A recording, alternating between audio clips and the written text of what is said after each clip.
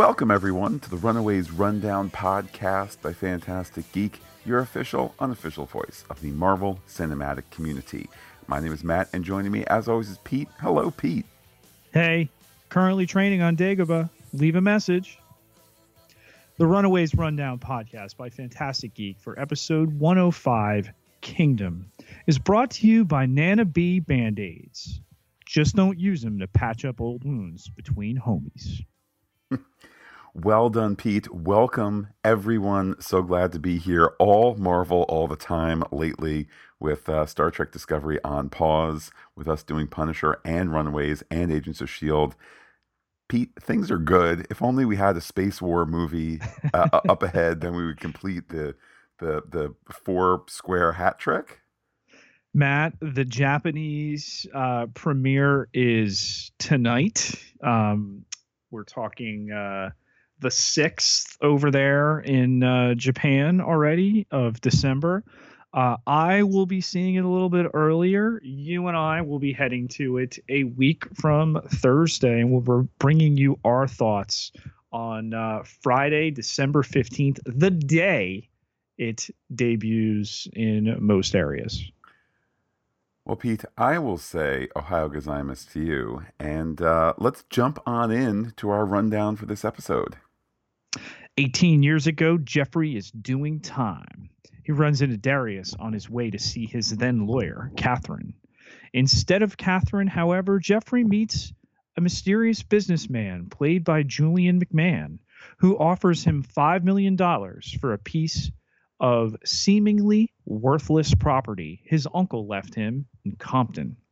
Jeffrey proposes he partner with the mysterious businessman, only he may be behind bars for some time.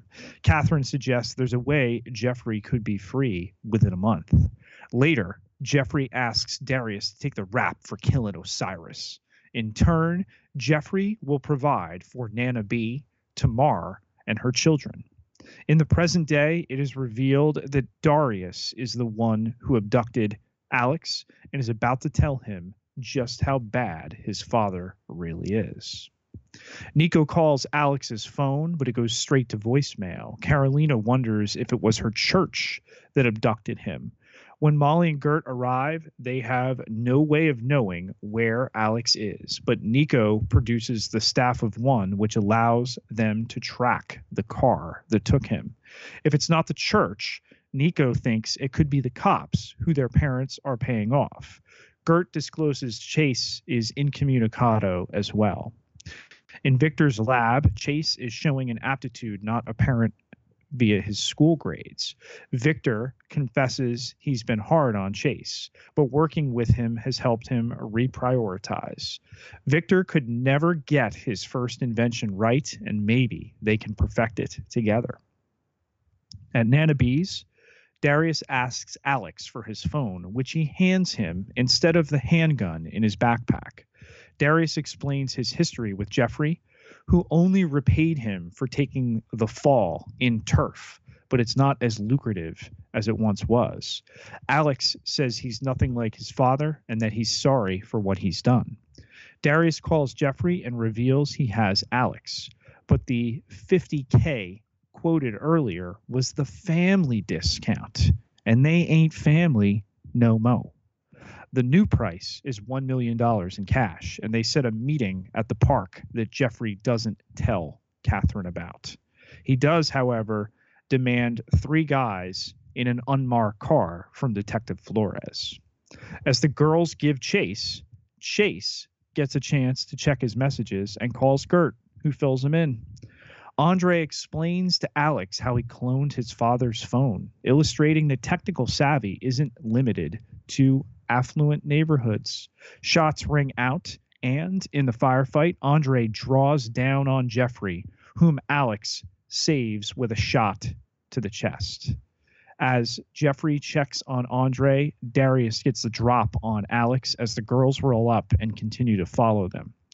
Nico gets out and is unable to get the staff to turn off Darius' SUV before Molly runs out and uses her strength to keep it from leaving. Carolina removes her bracelet and blasts Darius and his boys with energy before Chase arrives and hits Darius with a blast from his fistigons. Nico erects a force field, stopping a hail of Darius gunfire before he gets away, and Molly goes to nap on the car. Jeffrey helps Andre and wants to take him somewhere off the grid to get patched up, but Alex senses a lie. He sends him home on a bus before calling Catherine to get Pride together for a sacrifice. Leslie remains by the bedside of the mystery man, whom she informs they're trying to find a sacrifice for. At Timely Coffee, the group congratulates each other on their powers before Alex arrives and tells them about Andre. After they wake her up, Molly spills the beans about the dinosaur that follows Gert's commands. Elsewhere, Pride prepares for the sacrifice. As Janet Stein helps Robert Minoru with the box, their hands briefly touch. Tina, however, has not brought the staff.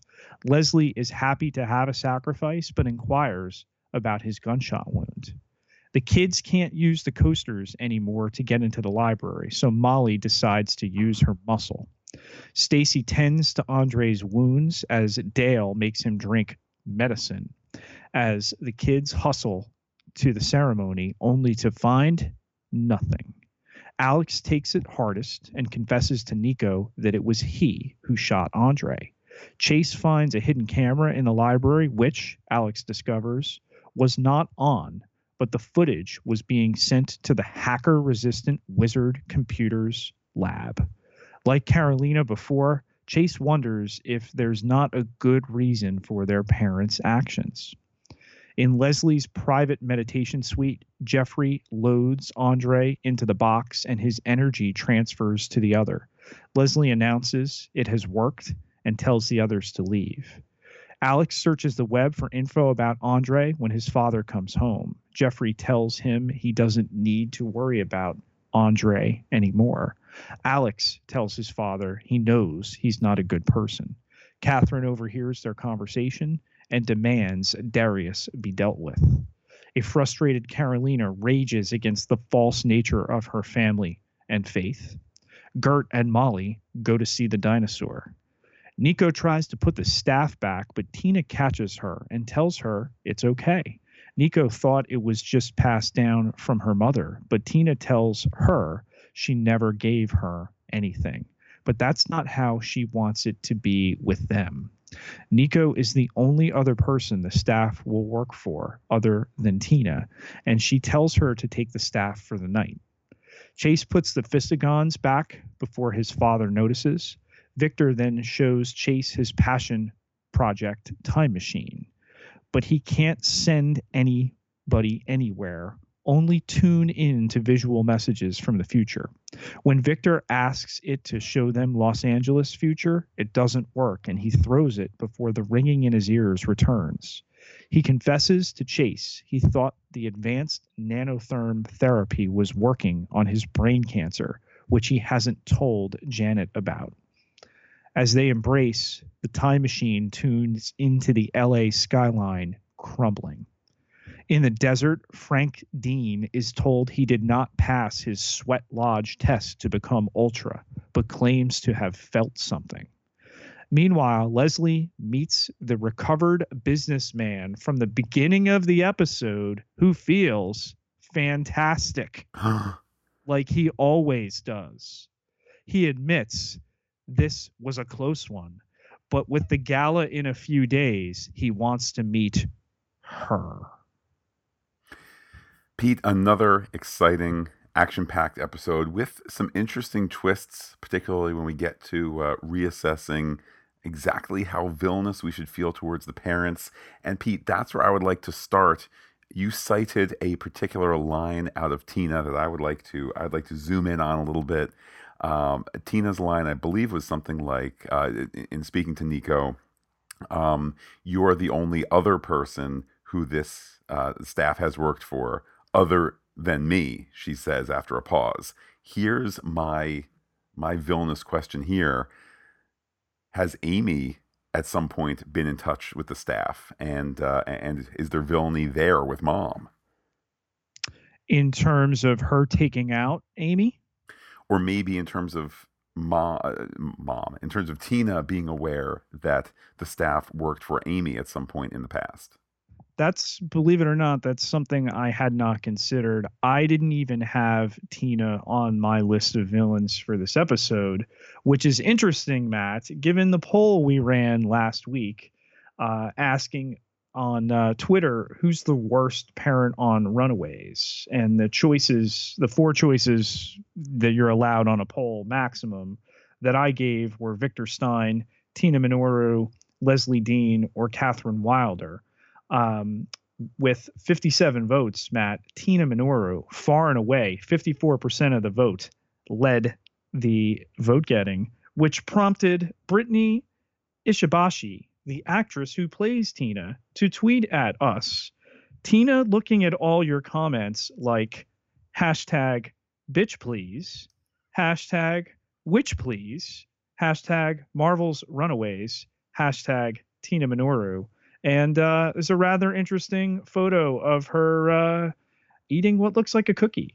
So definitely got the attention of that biggest, by fans' perspective, bad guy. And then the actress who plays Catherine Wilder actually liked the whole chain of messages on Twitter this morning, Angel Parker. So I didn't feel the villainy in this episode, Matt. So score one there for Brittany. But yeah, I like the possibility maybe somebody else took out Amy for fear of somebody else other than Tina being able to use the staff eventually. The way the very able Brittany Ishibashi delivered the line, there seems to be possibly some hesitation there on Tina's part. It makes me wonder, was it written that way? I certainly would not suggest that Miss Ishibashi was tripping over a line, but maybe it came out in a way that was a little more nuanced and not necessarily written that way. I don't know. I don't know where things are headed. That's part of the fun of this. Mm-hmm. But that just caught my eye, particularly since she spends much of the episode, I mean, aside from, okay, they happen to kill another person in exchange for the mysterious Julian McMahon character, but certainly the time that Tina spends with Nico at the end of the episode, you really feel some paternal connection there. So I don't know if they were, hiding the pea of badness in the mashed potatoes of goodness. I don't know. Well, listen, we've talked before about the morality of these parents, and there is a spectrum. And I tried to put the four I thought were potentially the worst on the poll, and then told anybody respond with anybody else you think might belong on there. Of course, none of the Yorkses got any response at all. And Tina was such a runaway. But Matt, in this episode, I think Jeffrey might have finally taken a step to, if not equal Tina, to surpass her. We know that he's taken a life here, that he killed this Osiris, whoever it was. Then he makes this deal to get out of jail with Darius that he does not honor. He probably does, by the end of the episode, have the worst reputation of the bunch for this episode, which of course is interesting, just because we have, as mentioned, some of the parents moving in large degree, at least in an emotional sense, away from the villainy. But yeah, we get to see much of his past and kind of intuit what surely will come in future flashbacks. So that's right, we're going to get more past in the future. But this stretch of lowly guy in prison, now he's going to make a little deal to get out, and that somehow is going to be parlayed into, let's not forget, Pete, a house that when you and your kid get into a fight, the kid says, "You know what, Dad, I hate you so much, I'm going to go sleep in the guest house tonight. In the other house that we have. The other house that's part of our house, but not part of it." I'm going to slam the door of this house and then not slam that other door to show you how much I hate you, rich dad. Also, tell the maid I will be taking my dinner out there. And not to bring it out too loudly because I may be in the sauna, Dad. I hate you. I'm going to go play on my pinball machine in another house. Which is inside a giant pinball machine. I mean, we laugh and you see the privilege on this show and okay, I really did appreciate the Andre Alex back and forth within this episode, and then that Alex comes around to see Andre sympathetically and they try to save him. They're unable to do it because of the shell game with where are the sacrifices happening this time? Not the library. But I mean, if Jeffrey's 1 on this episode, Darius has to be 1A. This is a guy who let loose with 2 clips, Matt, on 6 teenagers. Thank goodness Nico had the staff. Well, you know what, Pete? When you put it like that, he might be number 1 on the bad guy list, since he did try and mow down a bunch of what are legally still children. So yeah, I think I appreciate his attempt at machinations, and as you say, this shell game. We're gonna get this and get that. The fact that it all spins out of control and the solution is to let loose there. I say peel bad. Some caps, Matt, would be the street lingo there, or throw some copper. I'm glad that neither the caps hit the kids nor the copper hit the kiddies. Yeah, clearly his time in the pokey did not help out, and the bitterness that he feels towards Jeffrey and then these children he does not know that he's prepared to kill. So yeah, really drove home Darius and Catherine now by the end of the episode, saying not if, when. So hey, Jeffrey, you've got to take care of it.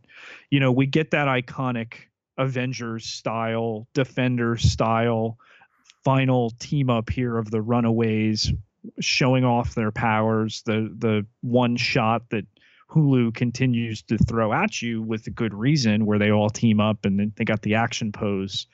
Who of us would have ever thought it would be against Darius, the gangbanger, on the other side of the camera?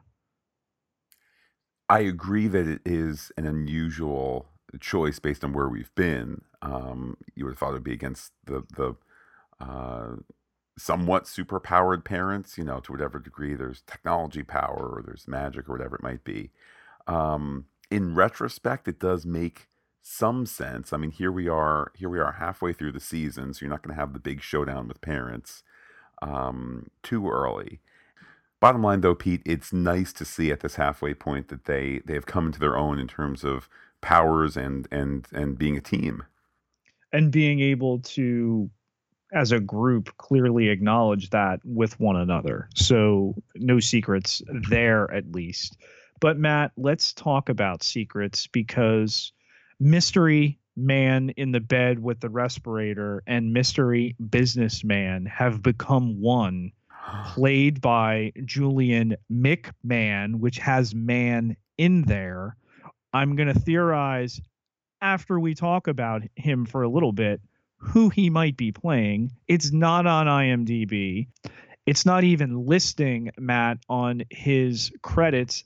That's not unusual, nor is it unheard of for a series to say, hey, don't put this guy on here. We don't have a name for him yet on the show. Don't put it up. Don't let anybody else put it up. So that's fine. But yeah, I just think that the timing, Matt, and when we get to theories in just a minute, I might be able to blow everybody's mind. Well, I have a theory for you when we get there.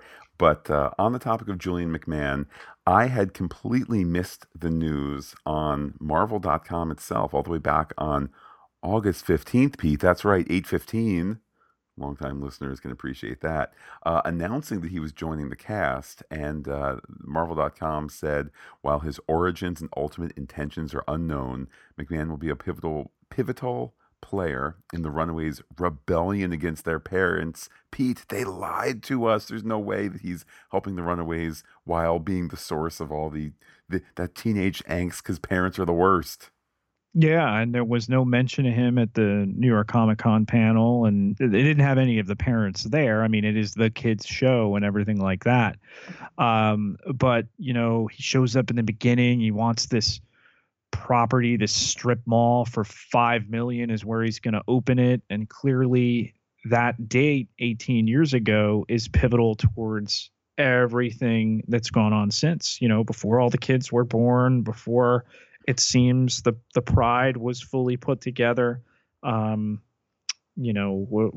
talk what his last line of the episode is, Matt, but are you ready for my theory? Pete, let me ask you this. Is your theory that he is from the firm of McNamara and Troy, that plastic surgery center focused on nip tuck, and this brings together at long last what all fans have wanted, which is to bring the nip tuck verse into the MCU? Well, my mom would never let me watch that show, so I can't comment on all of that. But let's consider this for a second, okay? Here, Julian McMahon, who played Victor Von Doom in the two abysmal Fantastic Four movies. You mean delightfully silly and somewhat corny, but tongue-in-cheek fun-having. Go on. Okay, not as bad as the other one. Let's put it that way. Okay. Yes. Shows up in a Marvel cinematic TV show. Okay. Matt, as he says, he feels fantastic now that he's been restored. No. And hang on, Pete, you're sitting down. Say it ain't so, Pete. I'm sitting. Okay. And all of this occurring, Matt, this episode now available via streaming a week before the now pretty much acknowledged and accepted end of negotiations between Disney and 20th Century Fox that could bring Fantastic Four back to Marvel Studios. Is he playing Victor Von Doom now? Don't wait for the translation. Answer the question. Well, my theory ties into that as well. First of all, to bring listeners up to speed who don't know, I wouldn't quite say that it is acknowledged as a done deal, but it certainly seems like closer than it is not. That is very true, and it seems like Fox is really interested to sell specifically for Disney because the sale could go through easier because there won't be kind of antitrust concerns, or there'll be less regulatory whatever. I don't know, Pete. We talk about fiction, not about business. The Hollywood Business Podcast by Fantastic Geek coming at you never. So, yeah, similar to that, I had wondered, do they retcon the kids as mutants in season 2 if this goes through?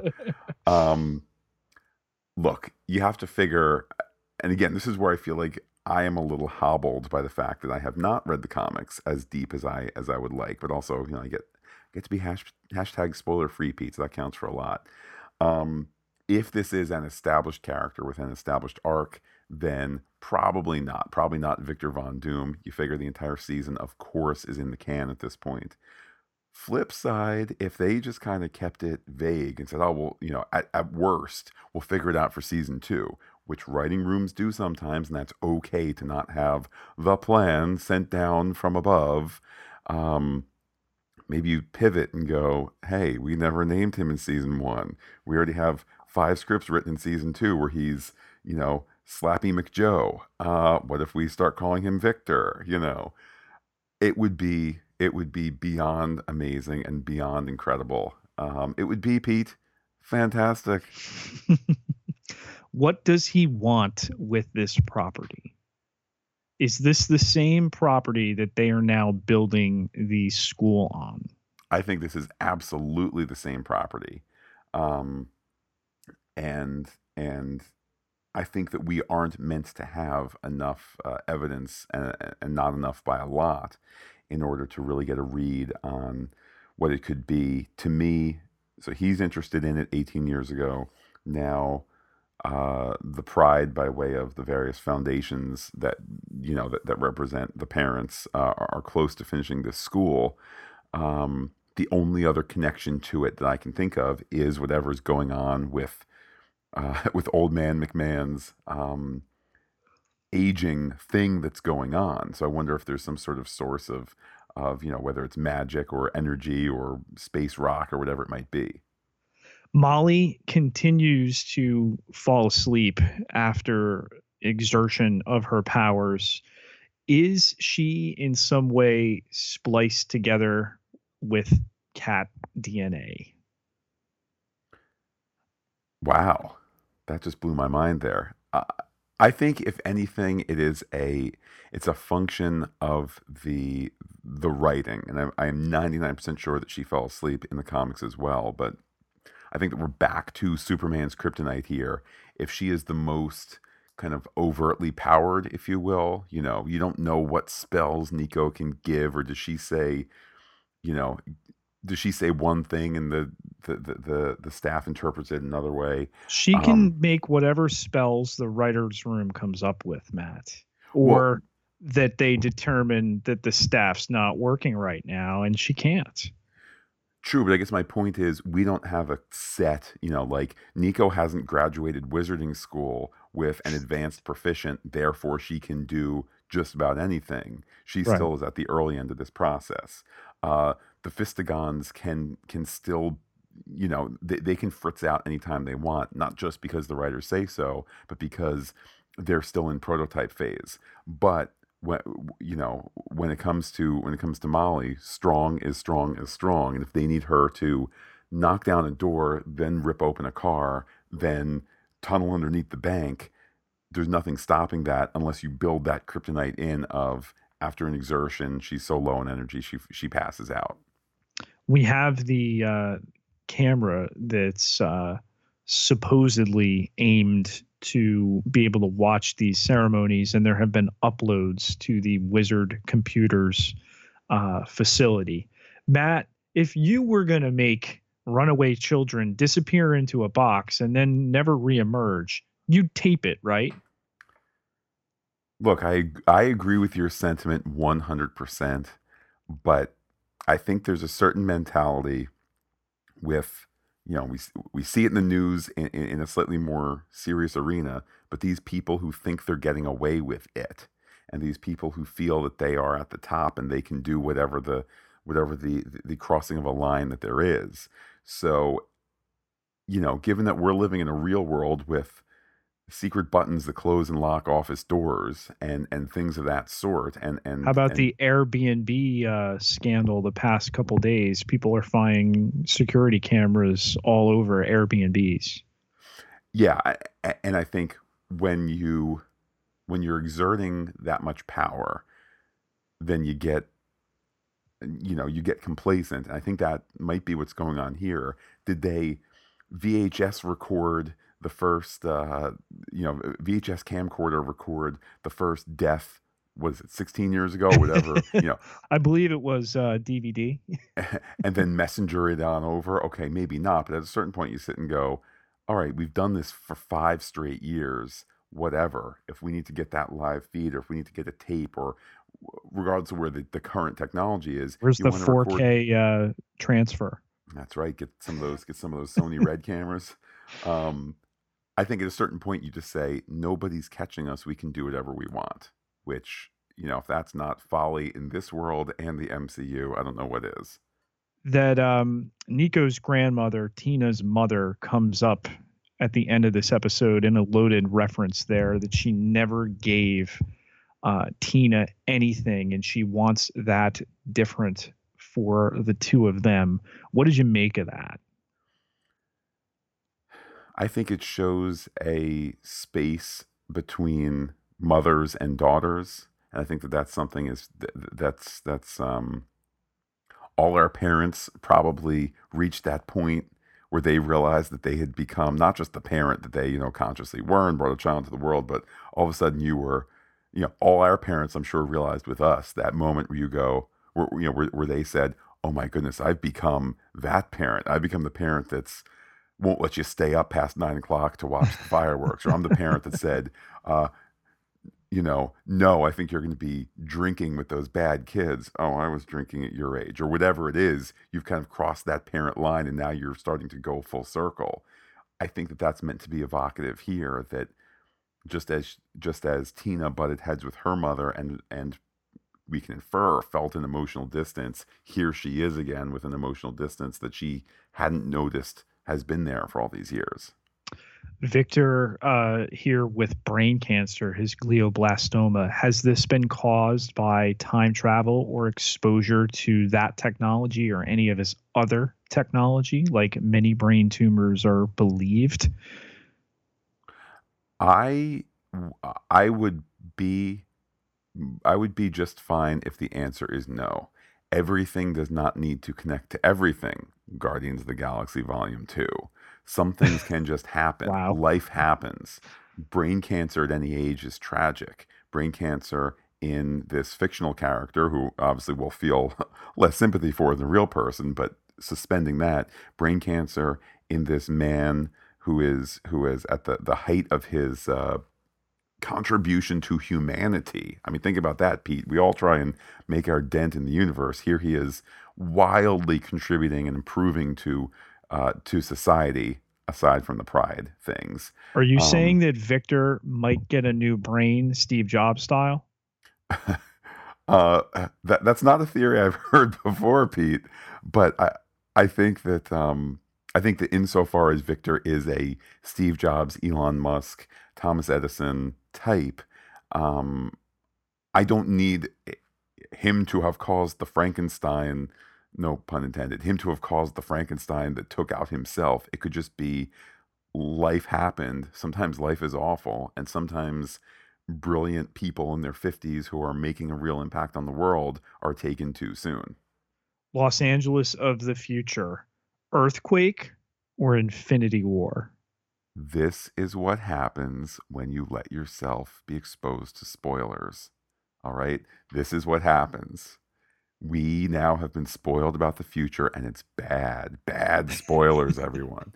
I do like your idea that these series are planning in some way for the Infinity War, despite the fact that, we presumably are never going to get the degree of closeness that we got with Agents of S.H.I.E.L.D. and Captain America the Winter Soldier, where you watched an episode on a Wednesday, then you went to the movies on a Friday, and then the story continued the next Wednesday in Agents of S.H.I.E.L.D.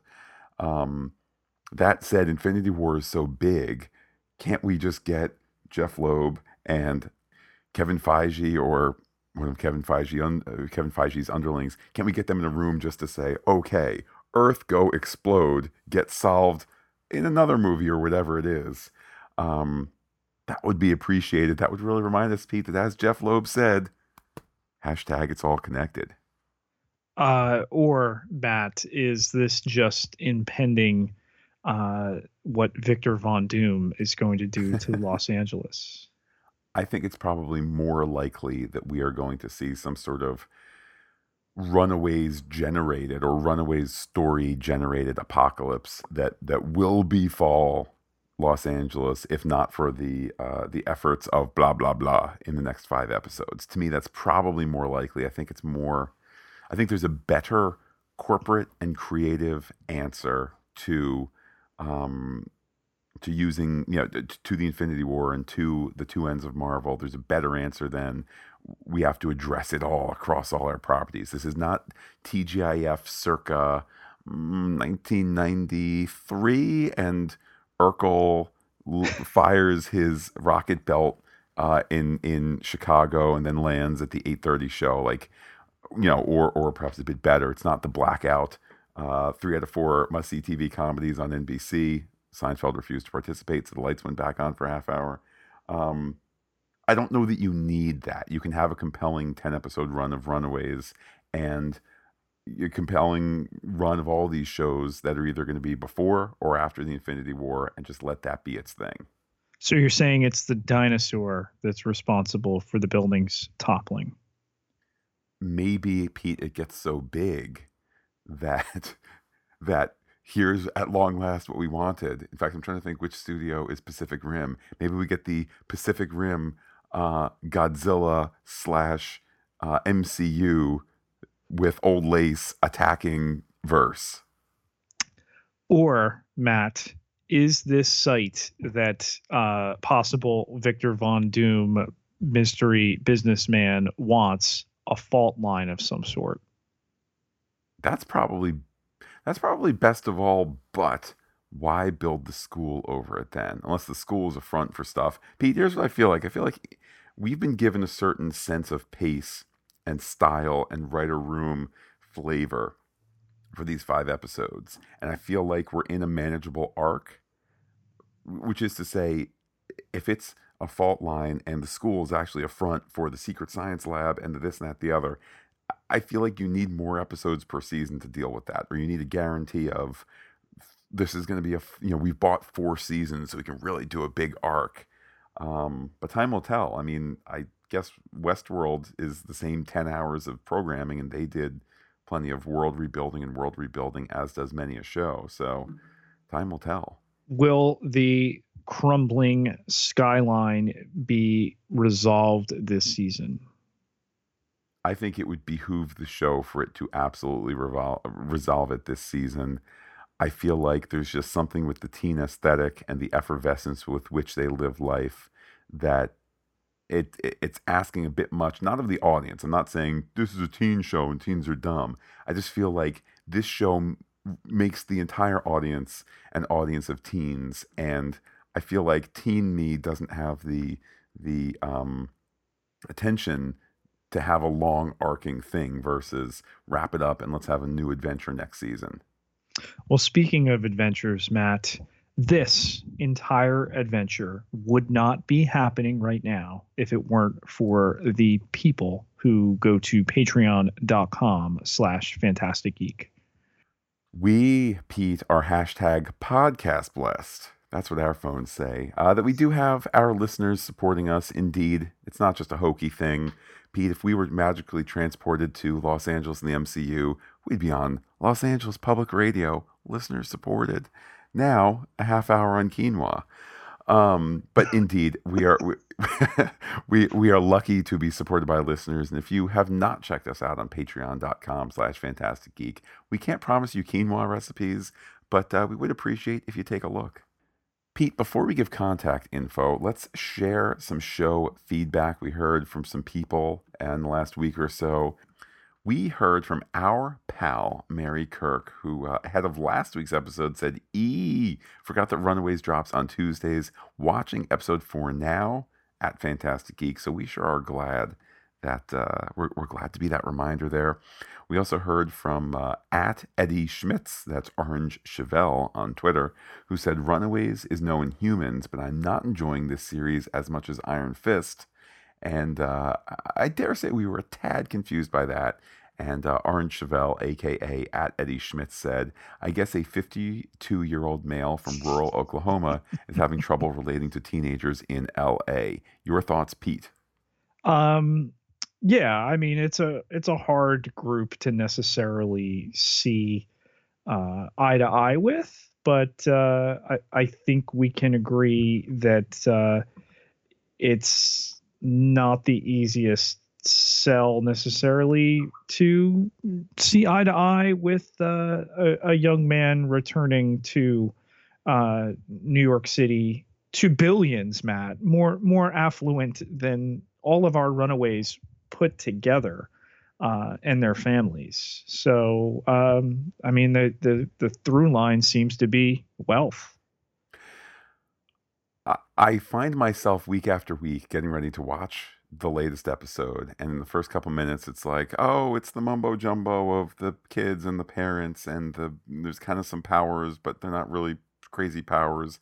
And then I get sucked into their teenage existence, and to me this show continues to resonate with me, not because I am a teenager, but it resonates with me because it reminds me of what it was like in those 4 years of high school, and in that time where everything is so possible and so tragic and so wonderful, and that's just that's just your first 2 periods of the day before you hit lunch and home ec and all of that in a normal day. To see Carolina butting heads with her mother over the degree in which faith is going to play a role in her life as a modern teen, I mean, that hits home. To see Alex fighting with dad, I mean, the fight that we have all had with parents and parent figures, you don't understand me, I hate you, get out of my room. I'm not saying I grew up with a ton of those, but we've all been there, and on and on and on. The social, kind of the social misfit nature of Gert. Pete, the dashing good looks and overwhelming brilliance of Chase. I feel like I'm looking in a mirror, for goodness sake. And on it goes, where I feel like the characters are relatable. Then there's superpowers. Then there's the above upper middle class nature that they live in, and the pool house and the so on and so forth. The murder library. the murder library. I feel it's all layered on. The trendy coffee place in a still expensive zip code. Yeah, and I mean, to me, at the end of the day, that's just what it's about, and it's been interesting for me for it to cut through, a couple of decades separating my teenage years and this show, to still feel like, yeah, there's the coffee house, and there's the one that drives, and there's the one that doesn't, and there's the one that hangs on with the group, who's not really a part of it, but is kind of, sort of, and even this notion of people, as you get to high school and as you make your way through it and out, the people that you separate from, which is where we started the series. To me, there's just a great degree of relatability. Pete, now let's talk people being able to relate with you. If they want to share stories of their high school experience, or what it was like when they found their mother's own magical staff, or fought with their own dad in the main house versus the guest house, how can people be in touch with you on the Twitter? You can find me on Twitter at Peter, Pieter, J, Ketelar, Ketelar, 9,682 followers. Can't be wrong. And while I'm personally on Twitter as Looking Back Lost, you can be in touch with the podcast anytime you like, particularly on your Wisey-powered phone, which is the preferred mobile operating system in the Marvel Cinematic Universe Los Angeles portion. Regardless, visit us on fantasticgeek.com. Send an email to fantasticgeek@gmail.com. Check us out on Instagram and Twitter, where we are Fantastic Geek as well. But wait, Pete, there's more. Facebook.com/fantasticgeek with the PH, all one word, like it today. If you are listening to us on the Runaways Rundown podcast, we will be back next Tuesday to talk episode 106. Pete, we're racing through these, and it's such a fun show. If you're listening to us on the Pop Culture Podcast, what's next?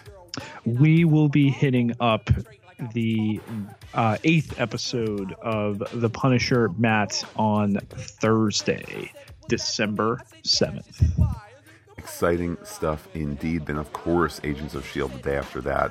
And Pete, we had a little bird tip us off that Agents of S.H.I.E.L.D. will be indeed airing its 5th episode on December 22nd. So a bounty before we set in to end-of-year festivities. And as always, so much fun getting together with all the fantastic listeners. With that, Pete, I will say adios to all our listeners and give you the final word. I bet the trees in your neighborhood grow jobs and scholarships. I took off so fast, the sunroof was open, the music was high, and this girl's hand was steadily moving up my thigh. She had opened up 3 buttons on her shirt so far. I guess that's why I didn't notice that police car. We're doing 90 in my mom's new Porsche, and to make this long story short, when the cop pulled me over, I was scared as hell. I said, I don't have a license, but I drive very well, officer. I almost had a heart attack that day. Come to find out, the girl was a 12-year-old runaway. I was arrested, the car was impounded. There was no way for me to avoid being grounded. My parents had to come off a vacation to get me. I'd rather be in jail than to have my father hit me. My parents walked in and I got my grip. I said, Mom, Dad, how was your trip? They didn't speak. I said I want to plead my case, but my father just shoved me in the car by my face. That was a hard ride home. I don't know how I survived it. They took turns. One would beat me while the other one was driving. I can't believe it. I